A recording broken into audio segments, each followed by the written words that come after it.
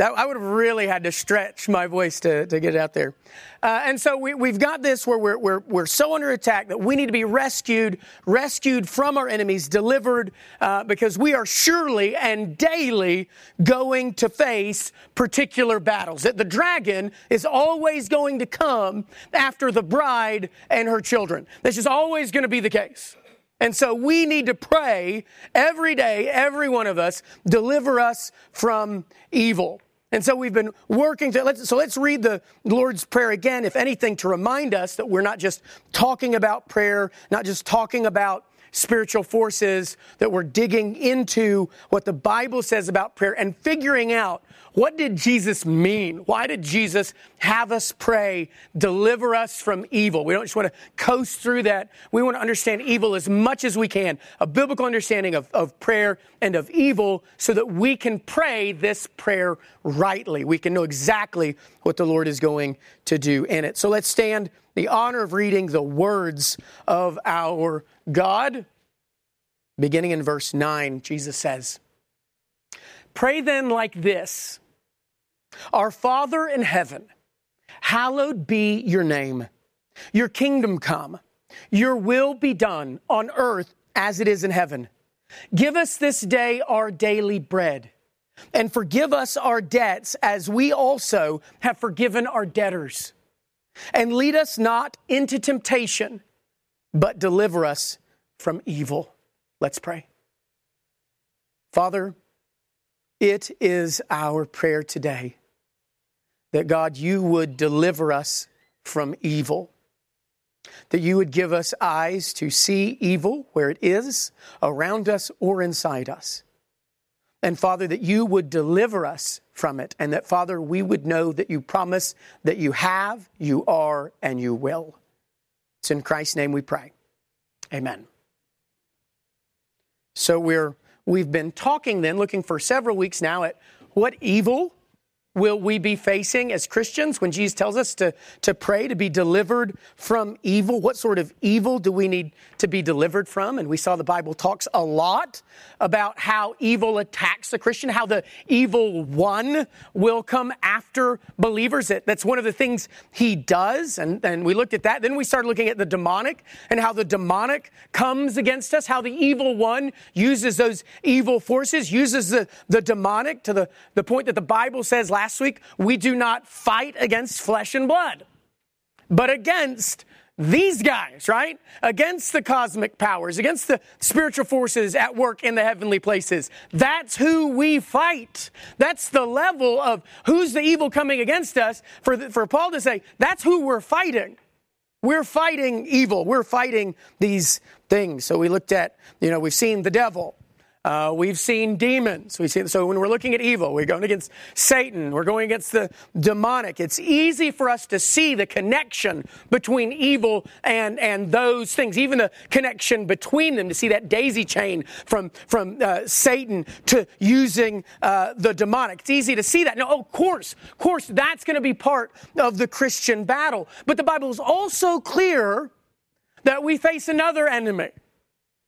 That the evil world is also a tool wielded by Satan against Christ's church. And by that, I want us to be clear, as we're going to see in the text, by that I don't mean sort of the general idea of the world, sort of metaphorically, just this aura or whatever. I'm not talking the world metaphorically. I mean specifically the people in the world. The people in it, the people of the world we're going to see are not natural observers of this cosmic war that we are in. So we're not in a cosmic war. We're the forces of good. There are demonic forces of evil out there, and the world is just sort of watching to see who wins. There are no bystanders. This is not the American Revolution, where you've got the redcoats and you've got the revolutionaries, and people are setting up picnics, on the hilltop to watch and see what's going to happen. That we're going to see is not the case. Now, we've already seen a little bit of this last week. Remember, we already saw last week that the world is enslaved to the demonic, that the world is, in all of its false religions, is worshiping at the core, worshiping demons. We're going to see today that the people of the world your neighbors, your coworkers, your family members. They are not and never will be neutral in your spiritual battle. They are soldiers, all of them, whether they realize it or not, and they are soldiers that Satan will use against you and against Christ's church. But for us to understand that, and to understand that's why it is that we need to be delivered, not just from the evil one, but from the evil ones of this world, we need to get the Bible's view of the world. So God made the world, God made everyone in it. So His description, the Creator's description of His creation, is something we should trust. Aside from the fact that He's your God and you should believe everything that He says, we're adding to it to the fact that, He made the world, He made the people in it. Let's see what He says about the state of the world, specifically in its relation to the children of God. The first thing we're going to see is that the people of the world are evil ones. Evil ones. Sometimes when we talk about the world, specifically people in the world, we'll use different words. We use less acerbic sort of words, less caustic. We'll use words like the unsaved or the lost. But that's not really how the Bible most often describes, not just the state of the world, but the state of its people. And if we're not careful, we will let those words of our own ideas of who people are at their core, we'll let our understanding and our belief of the world and what we surely believe about them, we'll let that shape our understanding of our relationship and how we view the people around us in this world. But Jesus tells us this. If you're breaking down the state of the world, Jesus tells us that the world, and by that you're going to see He means every single person in the world, because He's talking about the actual people in the world, that they fall into two categories. Everyone falls into two categories: good or evil. Those are the only categories. There's no third category. Turn to Matthew chapter 5, verse 45. That's what He says. Matthew 5:45. He says, so that you may be sons of your Father who is in heaven, for He makes the sun rise on the evil and on the good, and sends rain on the just and the unjust. So in this world, there is evil, there are the evil, and there are the good. God sends rain on them both. He doesn't say I send rain on the evil and the good and those in between as well. Because the world's broken up into evil and good, into righteous and unrighteous. That's the word just and unjust, really the word righteous and unrighteous. For our purpose, we'll focus on that evil description. Now, again, some people chafe at this idea. Well, you can't say that everyone, you can't say that everyone who's not a Christian is evil. Everyone who's not good is evil. Well, as we're going to see, I don't have to. We're going to see that Jesus is going to do that. And Jesus is going to tell His disciples that, and we're going to see why it's important for them to know that. Not just because Jesus is being mean or divisive. We're going to see it's absolutely essential for both the evil world and for believers to understand this. Look at Matthew chapter 13, verse 49. Jesus is going to do it again. Here we're going to see what the ultimate sort of realization of all this is. What's going to happen? Matthew 13, 49. So it will be at the end of the age. The evil, or the angels, will come out and separate the evil from the righteous. Here again, we see the two categories. The world is going to be divided, and unless you think you're going to have a small group of demons and maybe Hitler, and then a group of good, of believers, and then a bunch of people in the gray, that's not what Jesus says. He says the whole world is going to be divided between evil and righteous. This is the word that was translated just in Matthew chapter 5, same word.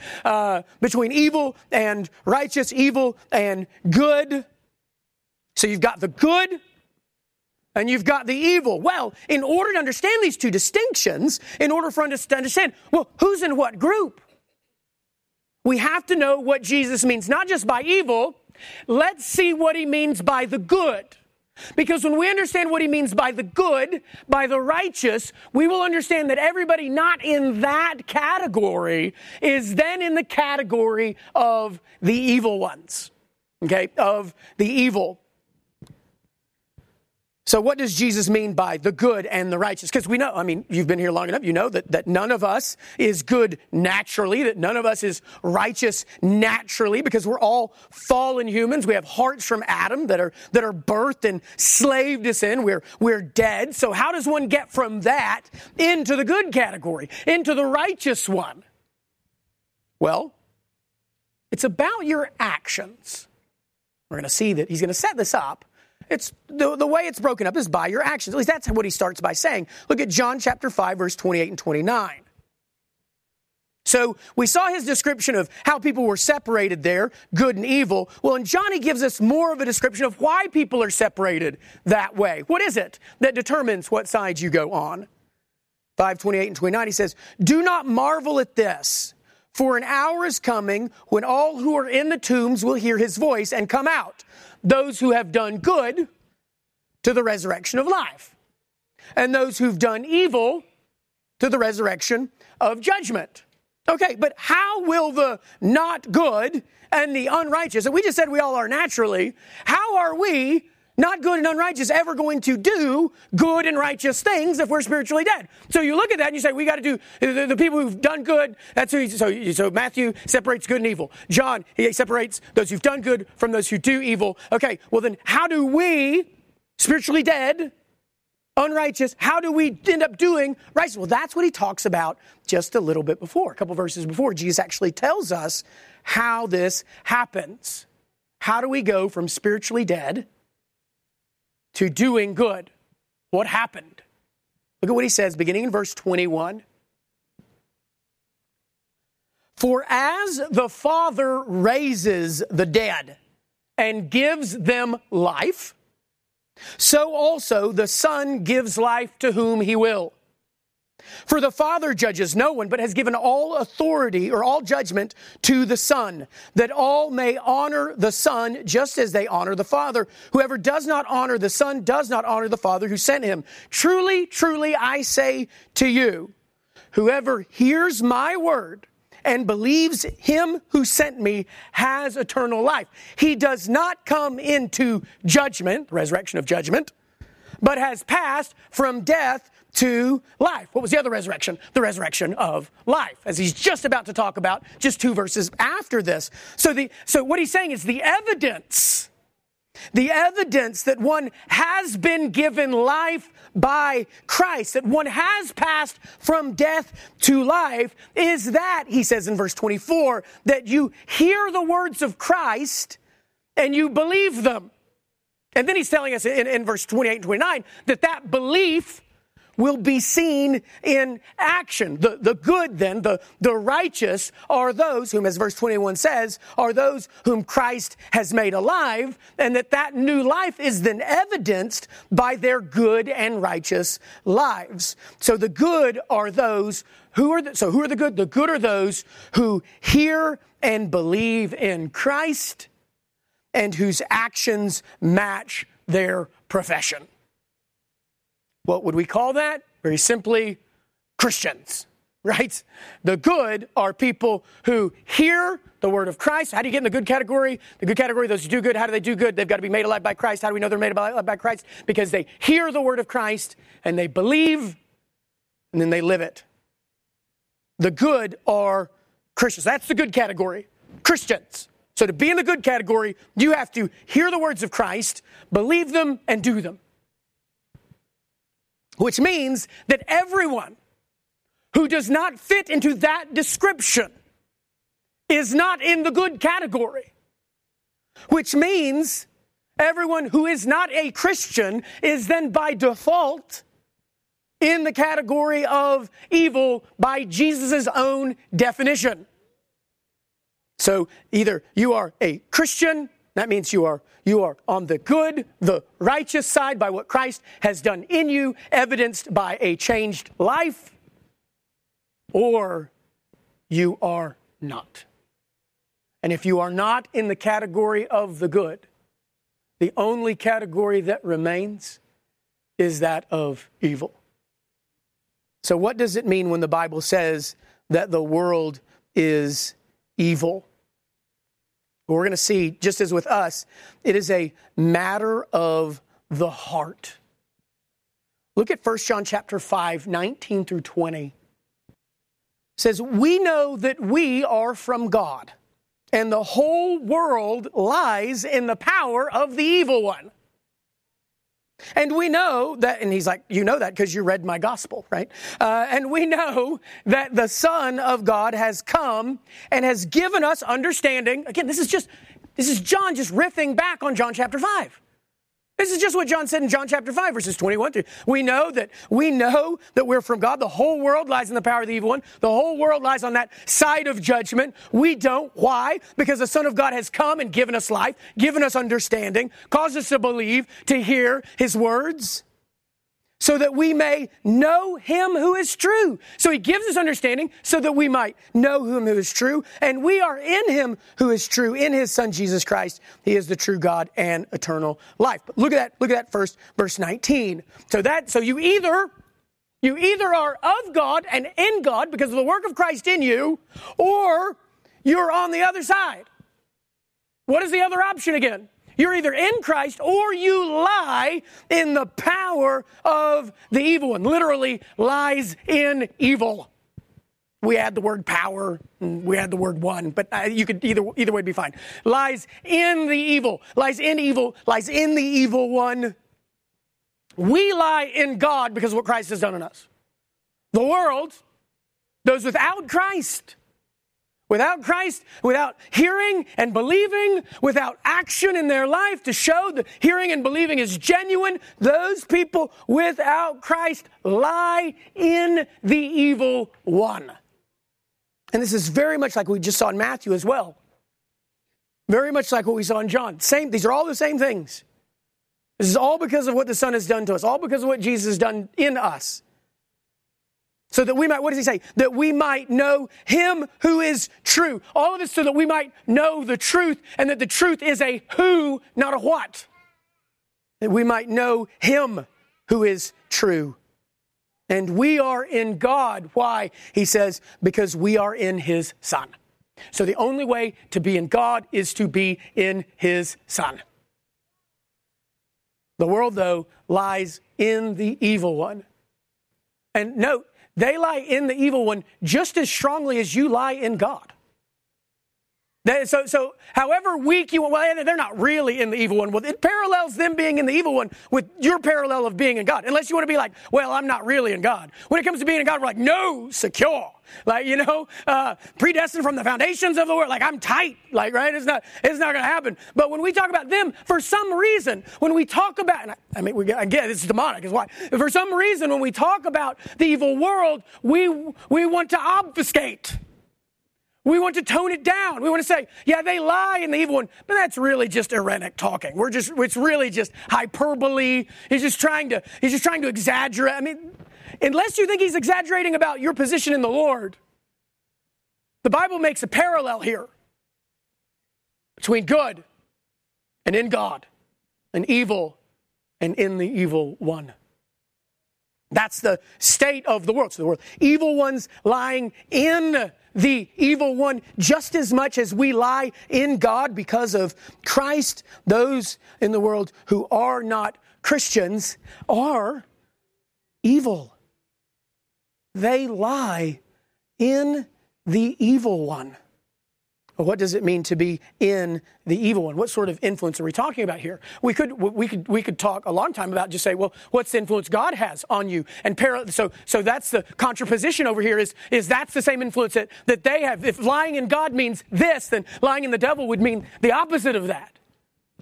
But we don't have to do that. No, it's obvious Satan's influence on the demonic. We know that. We wouldn't question that. But what sort of power? If I were to say that the demonic lies in the evil one, you go, yeah, of course he does. But what does it mean that the evil world, that non-Christians lie in the evil one? What sort of power does Satan have over those in the world who do not know Christ? Well, let's ask the Bible, right? I mean, I could sit here and tell you. Right? I make it up and get mad about stuff I don't like or whatever. I tell you, it all goes back to pool, or something like that. And, with a capital T and that rhymes with P, that stands for pool. Yeah. But what are we talking about when we say that they lie in the evil one? Well, the Bible tells us that they are in the domain of darkness. The world sits in the domain of darkness. That those without Christ, that with Christ, we're in the kingdom of Christ. If we're not in Christ, we're in the kingdom, the domain of darkness. This is what Paul tells us in Colossians chapter 1 was our story. Right? Colossians chapter 1 verse 13. He has delivered us from the domain of darkness and transferred us to the kingdom of his beloved Son. Now here again, we see another passage explaining to us not just who we are in Jesus, but who we were before him. Unless you think that the Colossians were some special group of evil people, right? They were, Colossians, you were delivered from the domain of darkness. And we're like, oh yeah, those Colossians, they were really in that domain of darkness. Or this is a description for all of us. Of course, it's a description for all believers, for all time. Before we are saved, we lied like the rest of the world. We lied where they now lie. In the domain of darkness. That's the natural state of the fallen world. Birthed into the authority, the domain, the kingdom of darkness. It's just our natural state. And it would have been our natural state had Christ not delivered us from that domain. Where's that word deliver, right? Deliver us from evil. That's why I said Christ has done this and will do this. Christ has delivered us from evil, delivering us from that domain of darkness, which is where we were. The word domain is just it's the word for authority. It's the word authority. It's the word Paul used in Colossians 2:15 when he says he disarmed the rulers and authorities and put them to open shame by triumphing over them in him. The world is under the authority, under the rule, in the kingdom of darkness, of the devil, of Satan. So the Bible describes the world as under that authority. What does that look like? Look at Ephesians chapter 2. Ephesians 2, Paul's going to give us a more elaborate, Colossians and Ephesians, talk about two good books to read at the same time. Colossians and Ephesians chapter 2, he's going to elaborate a little bit here. And look at what he says, beginning of verse 1. So what does it mean to be in the domain of darkness? What does that look like? And you were dead in the trespasses and sins in which you once walked. So there, those who do unrighteousness to the resurrection of judgment. It's where you once walked. You were once walking in that. Again, unless you think the Ephesians were a special type of bad people. This is the state of everyone. You were dead in trespasses which you once walked, following the course of this world, following the prince of the power. Now, there's the two words for rulers and authorities, domain. Following the rulers of the authority, the chief of the authority, however you want to translate it, of the air. The spirit that is now at work. Prince of the power of the air. That spirit that is now at work in the sons of disobedience, the sons of unrighteous actions, the sons of rebellion against God. Satan is at work. That spirit is at work among whom we all once lived in the passion of our flesh, carrying out the desires of the body and the mind, and were by nature children of wrath like the rest of mankind. Before Christ, in the eon, the Greek word is just eon. From the Gentiles to whom I am sending you, to open their eyes so that they may turn from darkness. The reason Paul preaches the gospel, the reason we preach the gospel is precisely because everyone, the Gentiles, the nations, precisely because they are in darkness. We don't preach the gospel in case some of the people out there might be in darkness, and we might catch one of those who aren't just in the gray, but are really in the dark. We preach the gospel because everyone not in Christ, confessionally and obediently, is in evil, in the darkness, in the domain of darkness, and under the power, Jesus says, under the power, that's again the word for authority, under the power, the authority of Satan. It is only there through Christ that they can receive forgiveness for their evil and be made holy. But again, how does that happen? How is someone who's in the domain of darkness, who's under the power of Satan, how do they go from that to holy? What does he say? It is only through what? Faith in Christ. Which means no faith in Christ, then still in all those other categories. Still under the authority of Satan, still under his power, still in darkness, all of those things, still evil. Again, we see that without Christ, what is the state of everyone in the world? In darkness, under Satan's control, and following him, living in disobedience. The spirit of Satan at work in them. Which shouldn't be shocking to us. Do you remember last time what we saw last week in Galatians chapter 4, verse 8?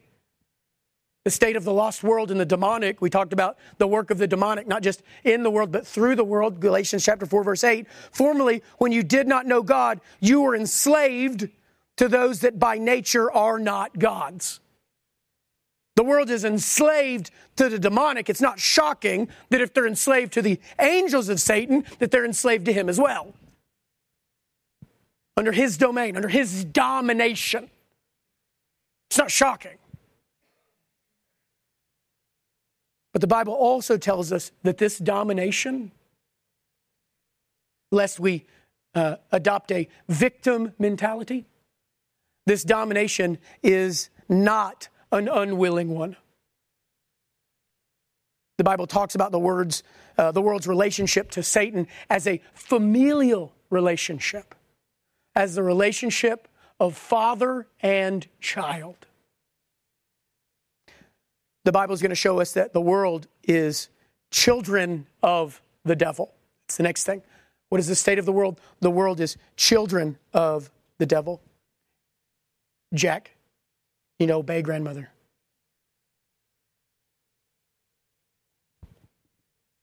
Thank you. Jesus tells us this in Matthew chapter 13. Look at Matthew chapter 13, verse 38. The field is the world, and the good seed is the sons of the kingdom. The weeds are the sons of the evil one. So again, in this world, there are two seeds. Seed, pun, for sons. You just read the book of Genesis and see the importance of seed and sons. The seed, the sons of the kingdom, the sons of God. One seed, one side. The other side, and there's not a third category. The other category is sons of evil, sons of the evil one. But the idea of them as children is not just a matter of progeny or origin, but when it talks about them as children of the evil one, it talks about, again, not just that they come from him, but that they like to follow him. They want to be like their dad. As Satan's children, the evil people in this world act like their father, and they do so willingly. This is what Jesus tells us in John chapter 8.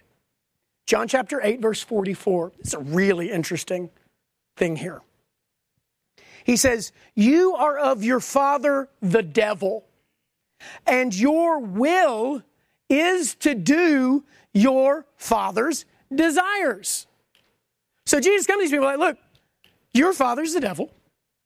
And as we know, one of two seeds, you child of the devil. And as a child of the devil, your desire is to do your father's will. Just like Jesus just said, my desire is to do my father's will. He said, you're of your father, the devil. Your desire is to do his will. Now, who's he talking to? Is he just, you're going, he's probably talking to the Pharisees or some sort of high priest or something. Who's he talking to here? Well, look, he isn't talking to some special group of really bad people in John 8. He's actually talking to a group of people who have just said that they believed in him. And not even a group of Gentiles, right? Oh, you just thought you believed, but you're just a bunch of Gentiles. These are Jews, but Jews who do not actually believe. And since belief in Christ is the way out of evil and into good, they find themselves still on the evil side.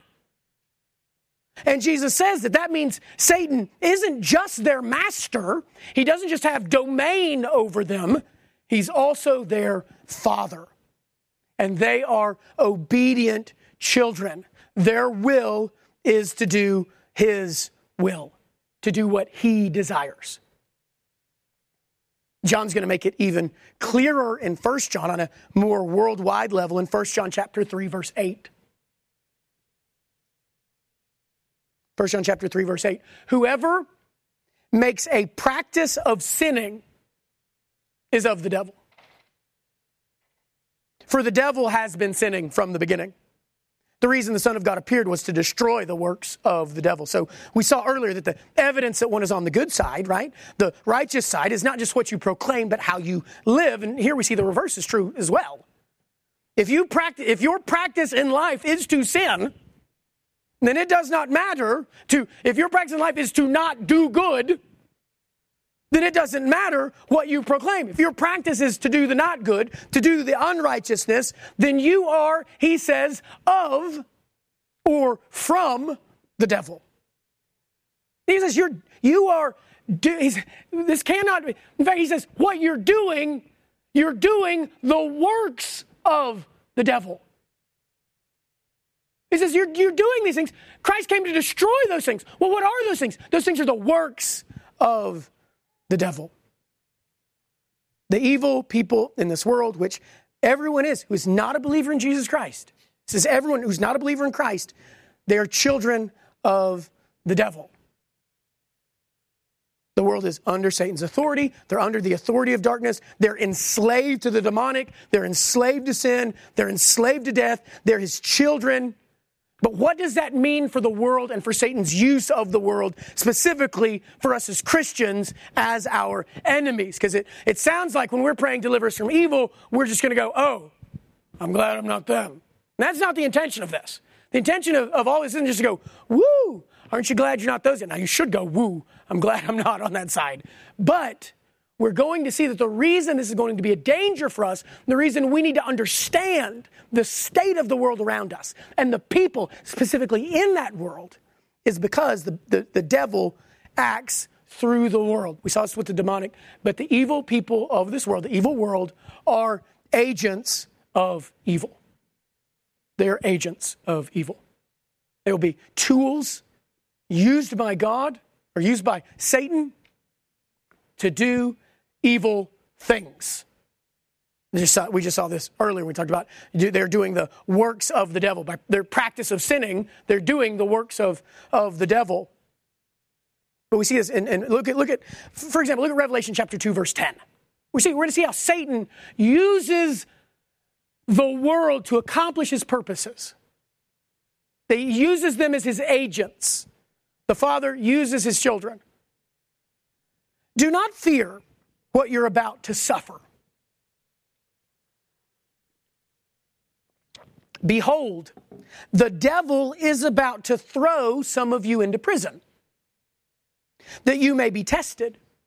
And for 10 days will have tribulation. Be faithful unto death, and I will give you the crown of life. So, who threw these people into prison? The devil. The devil threw these people of the church into prison. But how did the devil do that? The devil didn't come and pick them all up and haul them, to the nearest Nero facility, and throw them in. He didn't do it himself. And he didn't even use his angels, the demons. Who did he use? Go back to verse 9. Go back to the previous verse where he talks about their tribulation. He says, I know your tribulation and your poverty, but you are rich, and the slander of those who say that they are Jews and are not, but are a synagogue of Satan. So the tribulation they're facing comes from those who say they're Jews, but aren't real Jews. I mean, this isn't talking ethnically. It's not like this isn't like some sort of like modern sort of, re-ethnicity sort of thing. I feel Jewish. That's not what's going on here. They're not believers, not real Jews. They're a synagogue, all right. They all go to synagogue. But the synagogue they go to is the synagogue of Satan. That's who they're really worshiping, and that's who they're really following. Again, showing us that any worship other than the one true God is at its core a worship of the demonic, a worship of the satanic, like we talked about a couple of weeks ago.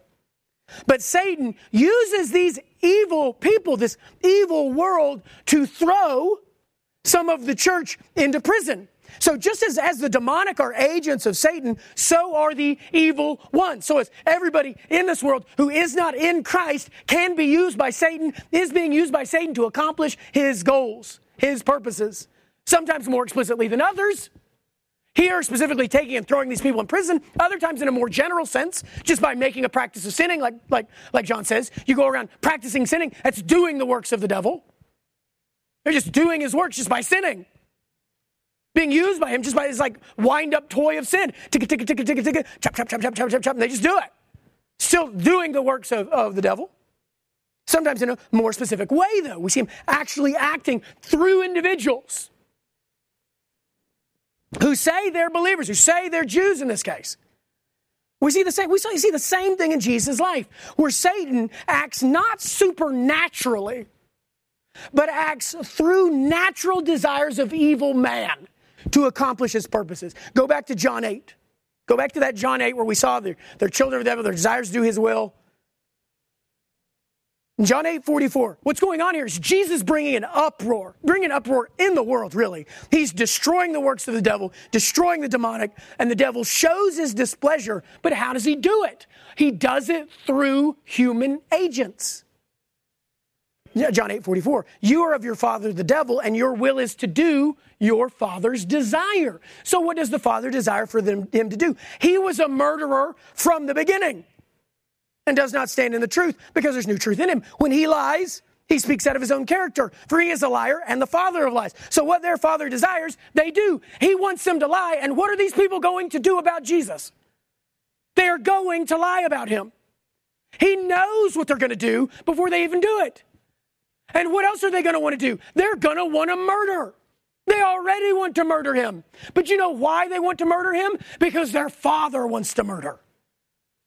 And because their father wants to murder, he uses them to accomplish his evil desires. Remember how the devil wants to turn people from God? We saw how he uses the demonic to do that, to try and turn us even from pure and sincere devotion to Christ. Well, the demonic, so it's not just Satan that employs the world, the demonic will employ the lost world in this endeavor as well. So we've got this chain. Satan desires to turn people from God. He sends his demonic angels to accomplish that task, and they employ the evil ones in the world to try and turn people away from God. Perfect example, Acts chapter 13, verses 4 through 10.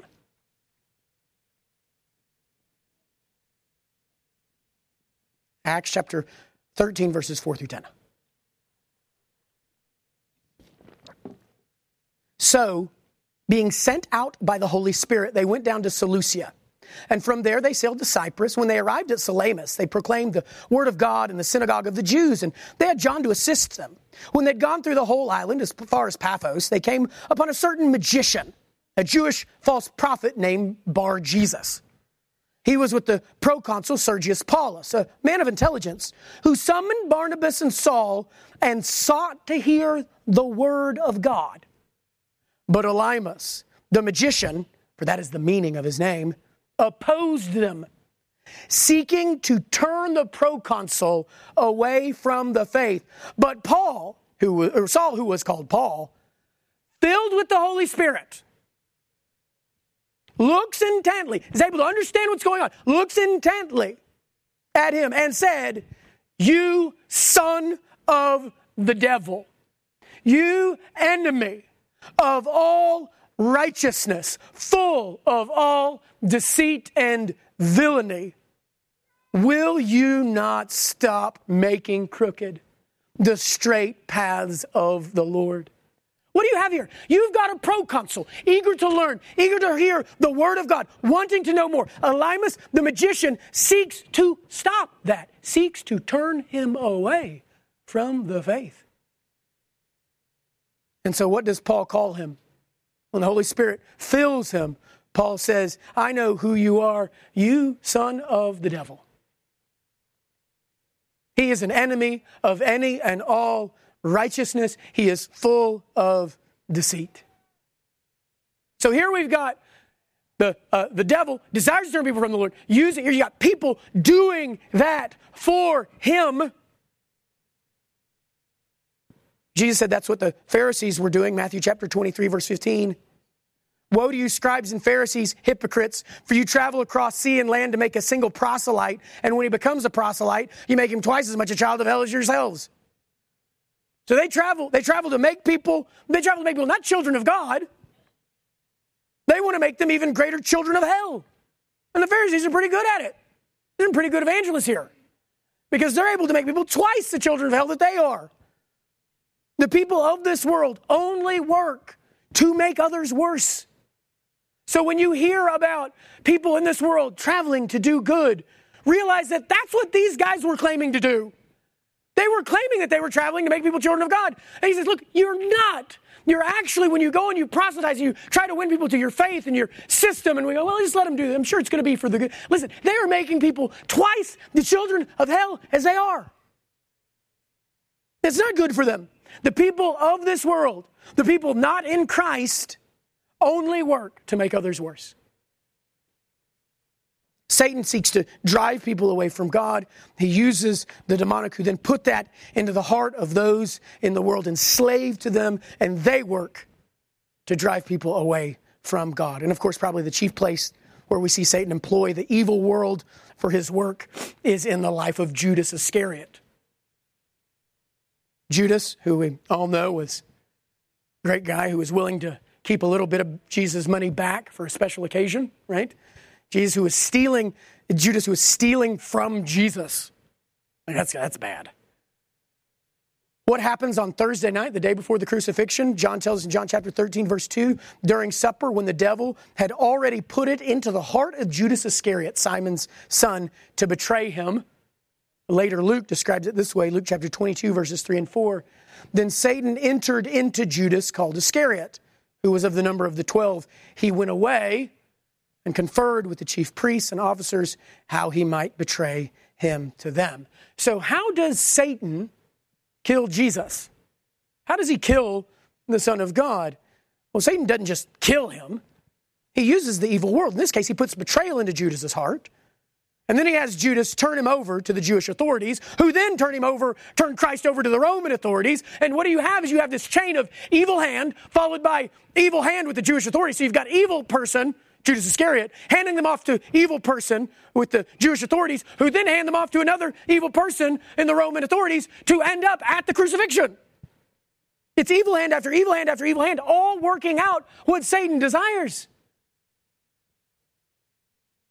And so it's not surprising as we're cascading down in terms of how Satan attacks the believer, why we need to pray to deliver us from evil. He uses the demonic, but the demonic is not always openly acting to oppose the Christian. Satan will also use his children through demonic influence to accomplish his purposes. So what is the state of the world? What is the state of those without Christ? Every single person who has not heard and believed the words of Christ, who are not living righteous lives in accordance to that faith is not bearing fruit in their lives. Those without Christ are evil. They lie in the evil one.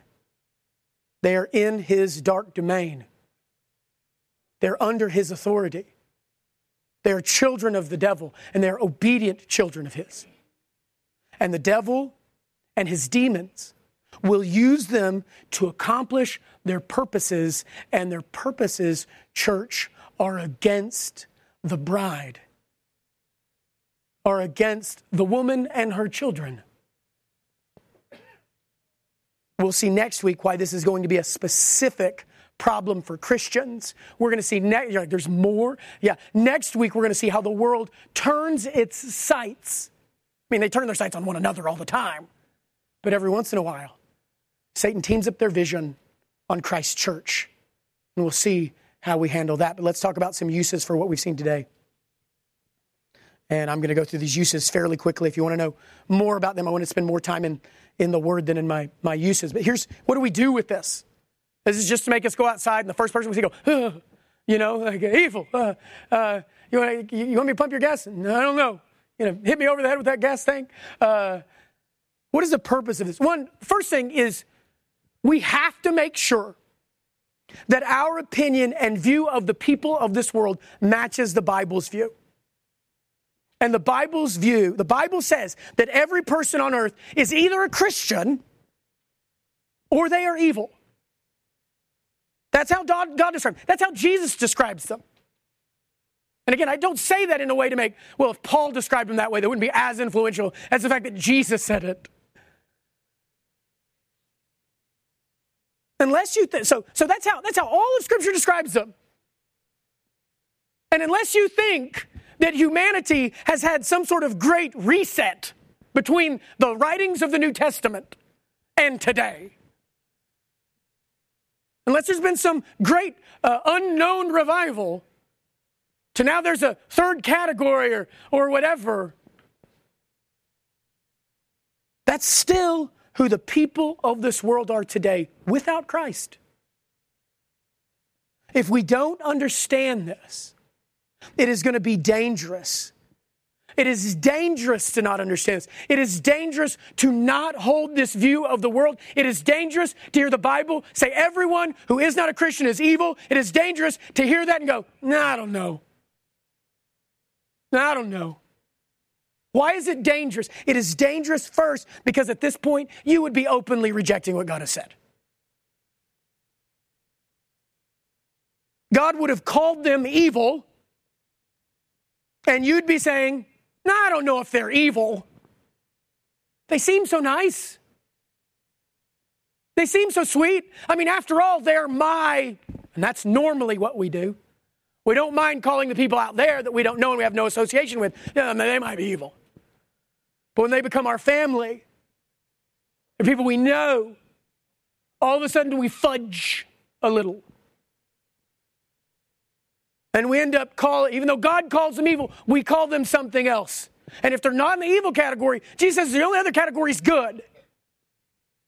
And that's doubly dangerous because what does Isaiah say in Isaiah 5:20? Woe to those who call evil good. Woe to you. If you go around trying to tell yourself the world is good, or even worse, teaching others that the world is good, while God says they're evil, that is a dangerous place to be. It is also dangerous because if we do not see the world as evil, we will be ignorant of our enemy. And he is not ignorant of us. If we think the people in this world are basically good, then we will not fear their motives behind everything that they do. And we will walk blindly into anybody who's got a smile. And anybody who follows the right people on Twitter. Or anybody who watches the same news station that we do. We will begin to think they are on our side. They seem so sensible. And we will not be circumspect. We will be lax with our friendships. We will not be intentional in our conversations. We begin to think, who knows, maybe they'll get in anyway. I mean, they're so close, they're so close, they're so close. So the man who has his toe on the line of salvation but will not cross it is still an evil man and still an enemy of God's people. And you need to understand that until that toe crosses that line, until that heart is made alive, that heart lies in the domain of darkness and will do what its father tells it to do. It is dangerous to us, and it is also dangerous to them. We've got to understand the state of the world. If we're going to understand the desperate need for death and life through the gospel. But we don't do the world any good. We don't do the world any good by underselling their fallenness. We don't. Unless you think that in the end, God's going to ask about their belief in Christ or your opinion of them. The only way to get on the side of good is to believe and obey Jesus Christ, or to have Chris Gore think you're a pretty neat dude. And do any good to them. And if we don't see them as evil, we will not realize the desperate situation they are in. We need to be delivered from evil, not to downgrade it. The next use. So first, make sure your vision of the world matches the Bible's. And if you've seen this call of evil and good, and this is who good is, and that means everyone who's not in the good is in the evil, and you go, listen, there might need to be just some obedience to Christ, or to realize that that's the demonic influence of the world who's tried to reorient your vision of these people. An angel of light who's told you everyone else is kind of angels of light too. Second thing, use. These things are not, this isn't given us to cloister us or to make us a bunch of monastics or even to put us on the defensive. These are given to prepare us. This is given to prepare us for the battle, to give us an understanding of the world, not just that we're in, but the world that we face. The world we go to combat with and against. The next use, be useful for you, is do not think that your unrighteous friend has good intentions for you. This is a good, useful thing here. No non-Christian wants you closer to God. There's not a single one.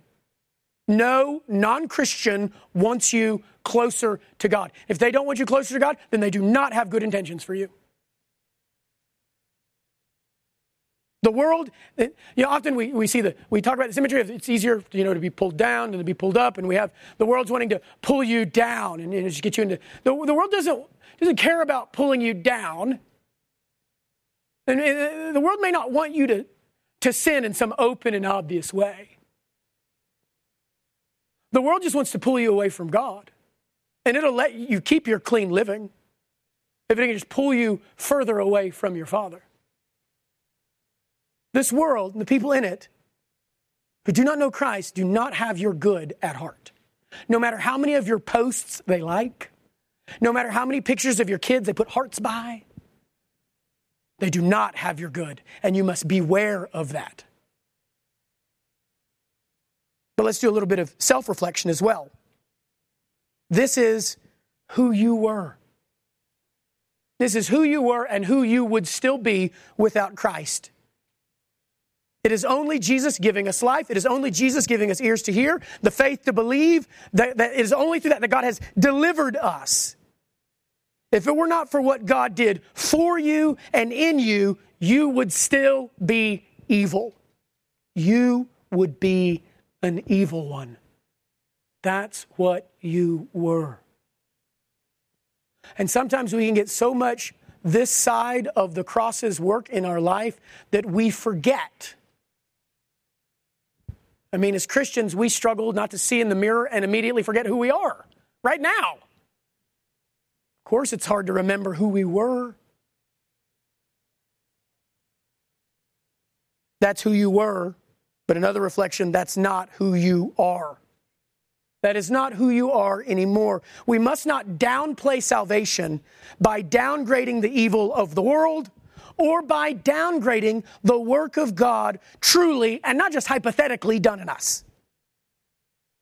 It's funny that as Christians, the only people we don't mind calling worms and wretches are people who aren't worms and wretches anymore. We don't mind calling ourselves a bunch of worms, this is wretch.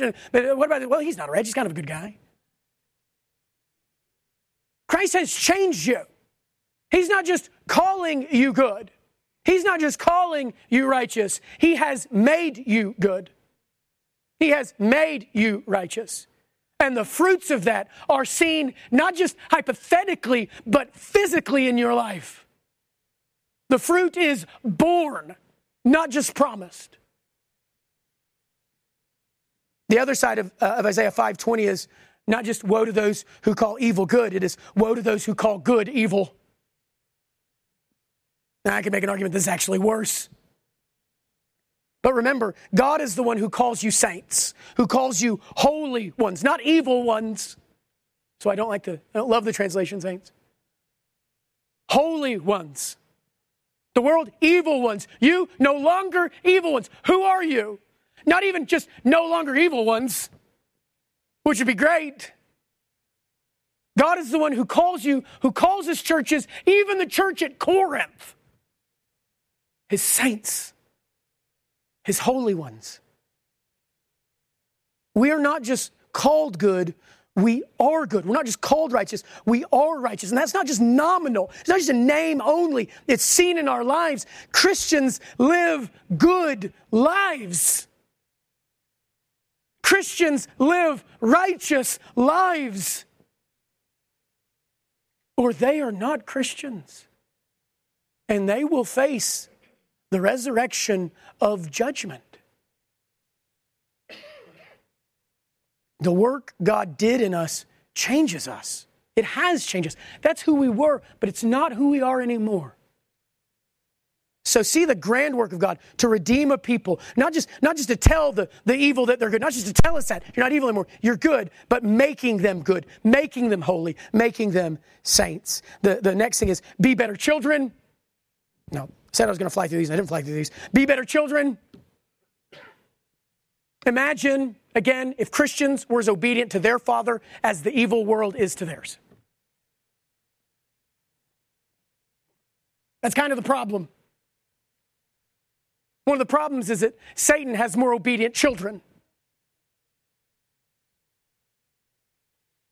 Imagine if we strove just as hard to draw people to God as the world does to draw people away from him.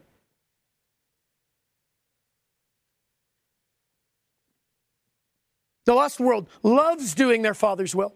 As Christians, we'll see God's will for our lives and we'll pretend we didn't. And we'll hurry up and run to another verse. We'll even do another bit of obedience if we don't have to do that obedience. We'll be like, Father, convict me of something else, convict me of something else. Aha, I'll do that. And then lastly, see in this the amazing work of Jesus Christ. Let 1 John, with your understanding of the world now, let 1 John 4:14 ring in your ears. And we have seen and testify the Father has sent his Son to be the Savior of the world. The evil, enslaved, rebellious, murderous, deceitful, children of the devil, Jesus is going to save that world. Indeed, hallelujah, what a Savior. If we see the world as basically good, then Jesus' salvation is just window dressing, just a pick-me-up, just sort of a good scrubbing that they need. The more wicked the world, the more glorious and amazing the grace of God to send his Son to die for them. If you raise the value of the world, you lower the value of the cross. If you see the world as God says for us to see the world, then we see the work of Christ as truly amazing grace. And the more we see the prayer, deliver us from evil for what it is, and for what Jesus did for us when he saved us. He delivered us from evil. He didn't just deliver us from the evil out there, but we were the evil that we needed to be delivered from.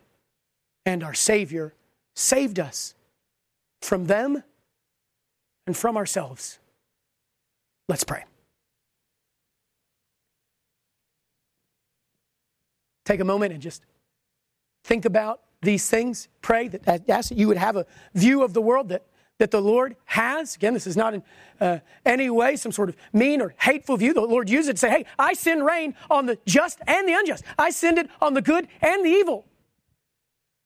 Right? So just because you have these categories doesn't mean you're not unloving, doesn't mean you've got to be unkind.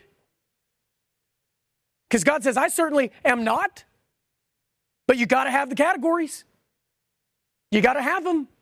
You got to have the same view of the world that God tells us about. And then realize that the reason there's a temptation not to is because of the spiritual battles we face.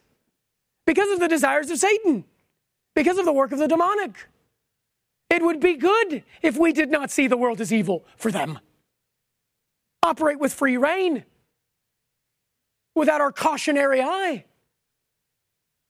The world will want you to see them as good. Their father disguises as an angel of light, and they want to appear as angels as well.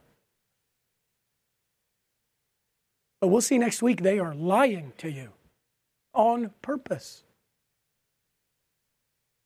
And then see yourself for what you were, but not what you are anymore. All because of the work of Christ, who didn't just promise you salvation, and doesn't just promise it one day, but has worked it in you, is working it in you, and will work it in you now and forevermore. Father, we come to you today, and we thank you for delivering us from evil. We pray, Father, that we would continue to have this prayer on our lips, that we would see the world the way you tell us to see it, and that lens through which we view is not to cause us to retreat from the world, is not to cause us to pull back, it's to equip us to know that the way you win the world is with the sword. They've got to die by your word. They don't just need a good scrubbing, they need to die and be brought to life. May we see that. May that give us the desperation to talk to our neighbors, to talk to our coworkers, to talk to our family and friends. May we not buy into the lie that they're so close, that maybe they don't need to hear from us. Maybe they're just going to get in somehow. May we see their desperate situation. May we know that we alone have the remedy, that we alone know the one who will deliver us and them from evil. Christ, you are the Savior of the world. What a Savior. May we have confidence to take this gospel to the evil world, because we were once in that domain and you delivered us. May you deliver them just as you promised you would. It's in Christ's name we pray. Amen.